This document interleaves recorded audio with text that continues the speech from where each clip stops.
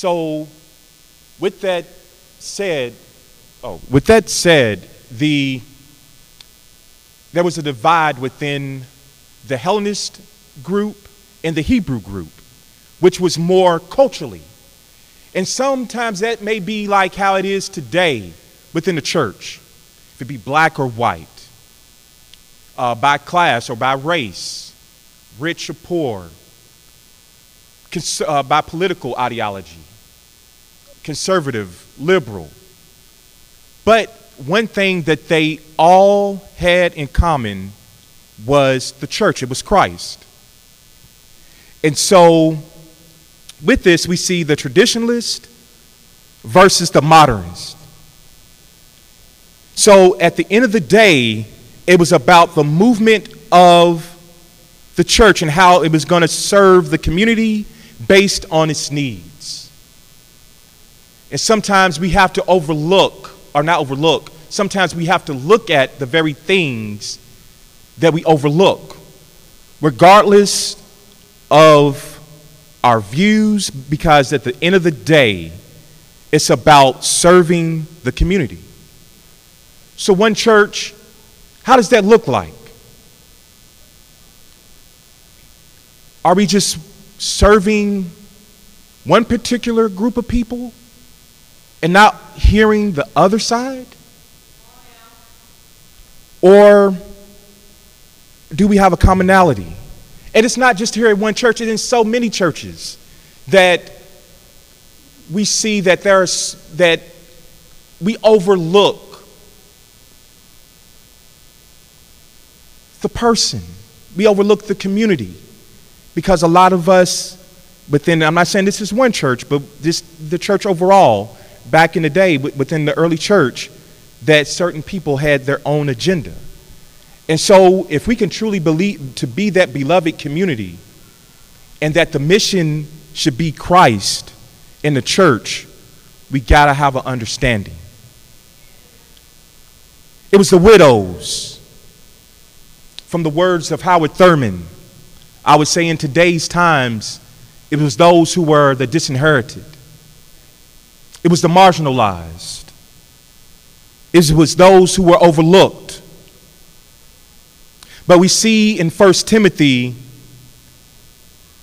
in chapter 5, 3 through 16, that it talked about how the church and the church leaders were supposed to take care of the widows, especially for those who did not have family, that they did not have any children.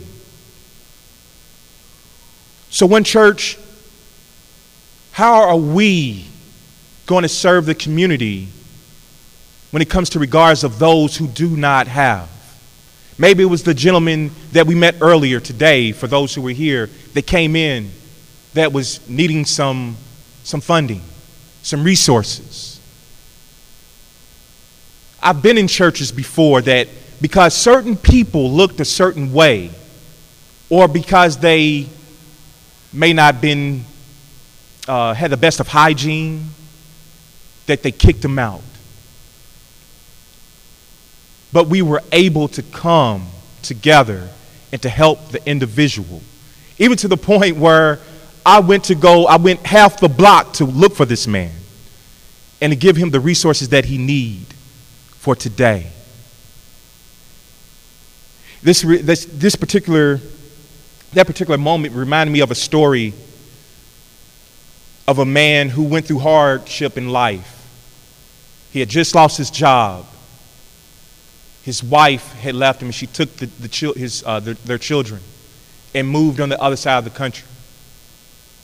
And it was at that moment, as he was going through hard times, he began to indulge in alcohol and drugs to numb his pain.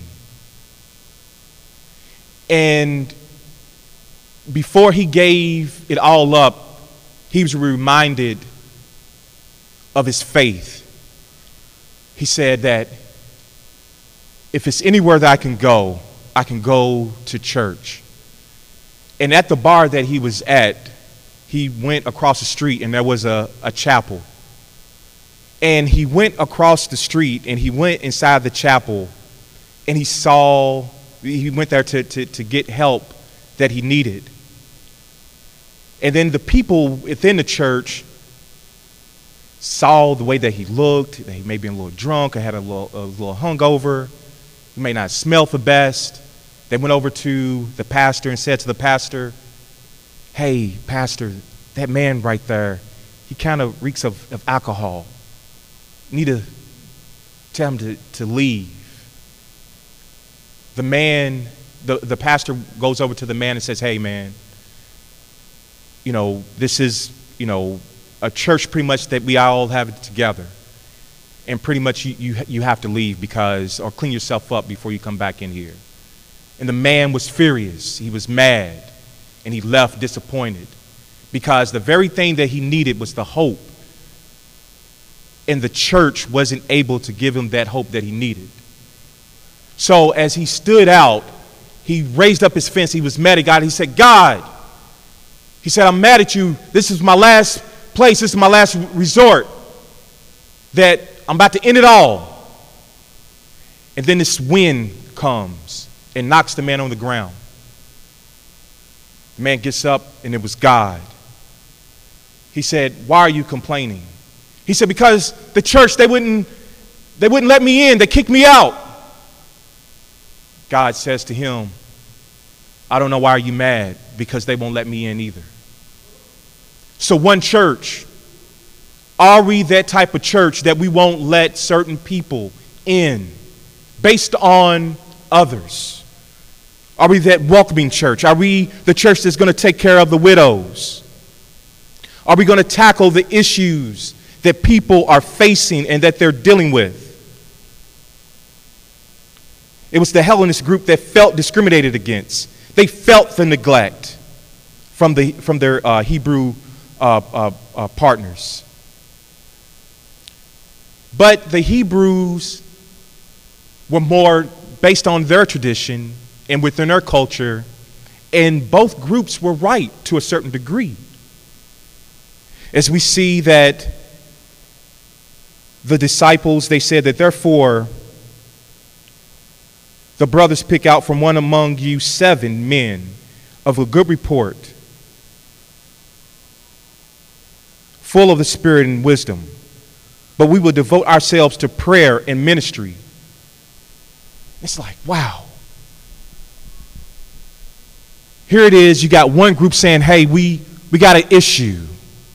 Then the other group is like, "Well, we're just going to pray about it." Then we have some churches just, because you can look at that both ways, like, man, that was kind of harsh. The Hellenistic group, they have an issue that needs to be solved. And the Hebrew side is like, no, we're just going to pray for these people. And that's what a lot of the churches do. We don't address the needs of the community. We don't hear the voices of the community. They're not committed to the community. A lot of us, and particularly within the church, are committed to the church more than the people. As Brother Mac was talking about last week, that one thing that he knew was church. And a lot of us, that's what we know. We know a lot of church. We know what to say. We go by the liturgical steps. But the best church that it is within us is you. You are a walking sermon for some people. And how you treat them embodies the church. But as I just mentioned, that both sides were right. Yes, we pray. Yes, we have the faith side of things. Yes, we hear the complaints. We hear the need. But I'm reminded in the book of James, it says that faith without works is dead. And so they come to an agreement, but they did solve the problem. And they addressed the issue to bring other people in to serve, to meet the church's needs. They got a group of people of character of the spiritual mindset, as far as the work, the practicality. And sometimes in today's culture, we think we have to be one way. We either got to be just spiritually or practical. We got to be both. We got to be in between, where the practicality or the spirituality should fall in with the practicality. As I just mentioned, that faith without works is dead. That the apostles, that they came to the congregation and asked them to nominate some people, 7 people, that they had a vote, that it wasn't about a monarchy, but a democracy, because they had to get the right people in position to help the widows, to help the marginalized, to help the community based on the community's needs. And so through the prayer, the 7 were chosen.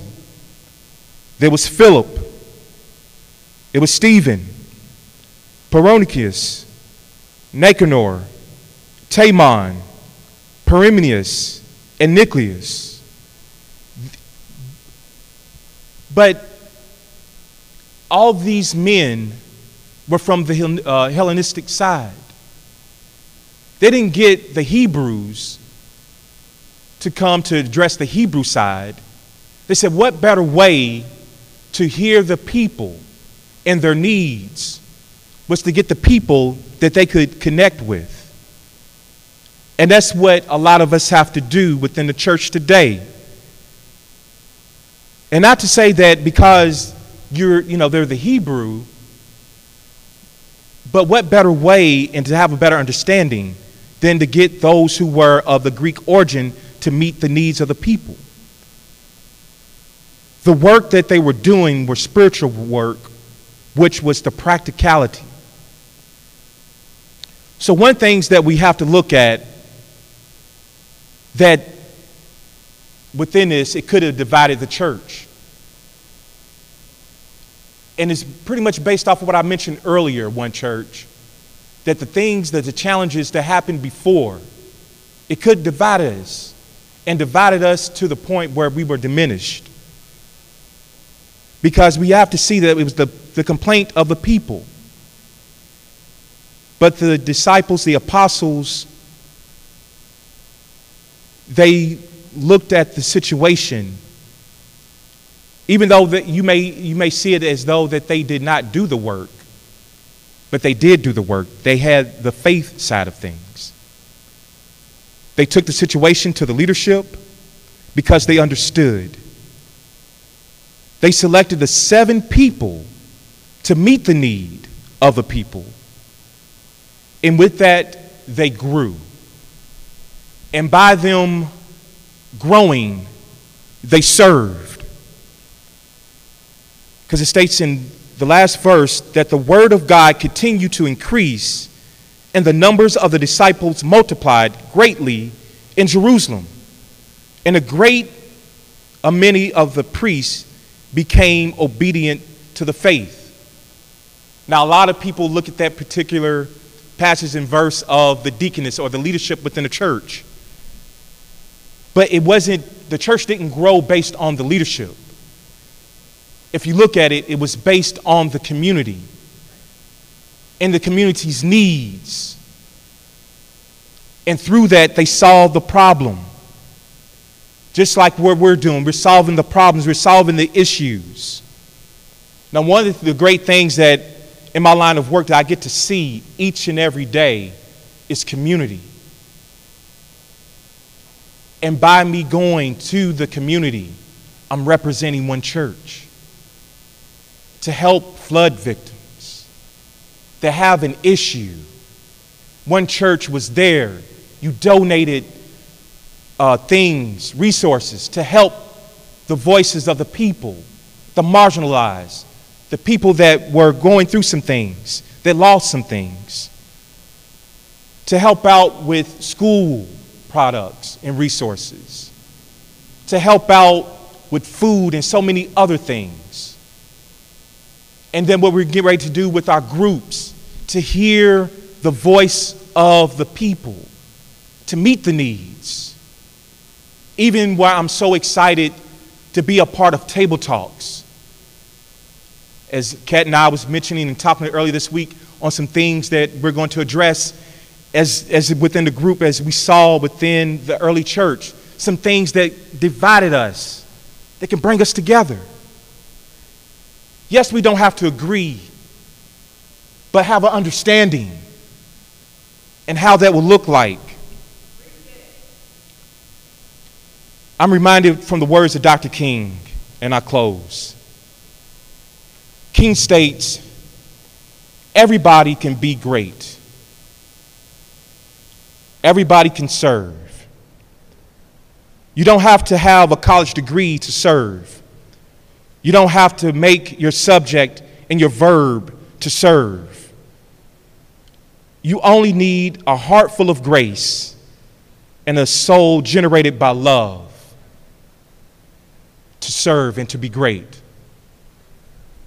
And that is what community is, or shall I say the commitment for the church to serve the community. It's to serve. Yes, we can do the liturgical things and have church, but what good is your faith without works? And so, one church, this is a time to be excited about the service and the commitment of the work that we're going to do in the community. For those who, now this brings me to the point of our service, that we take communion.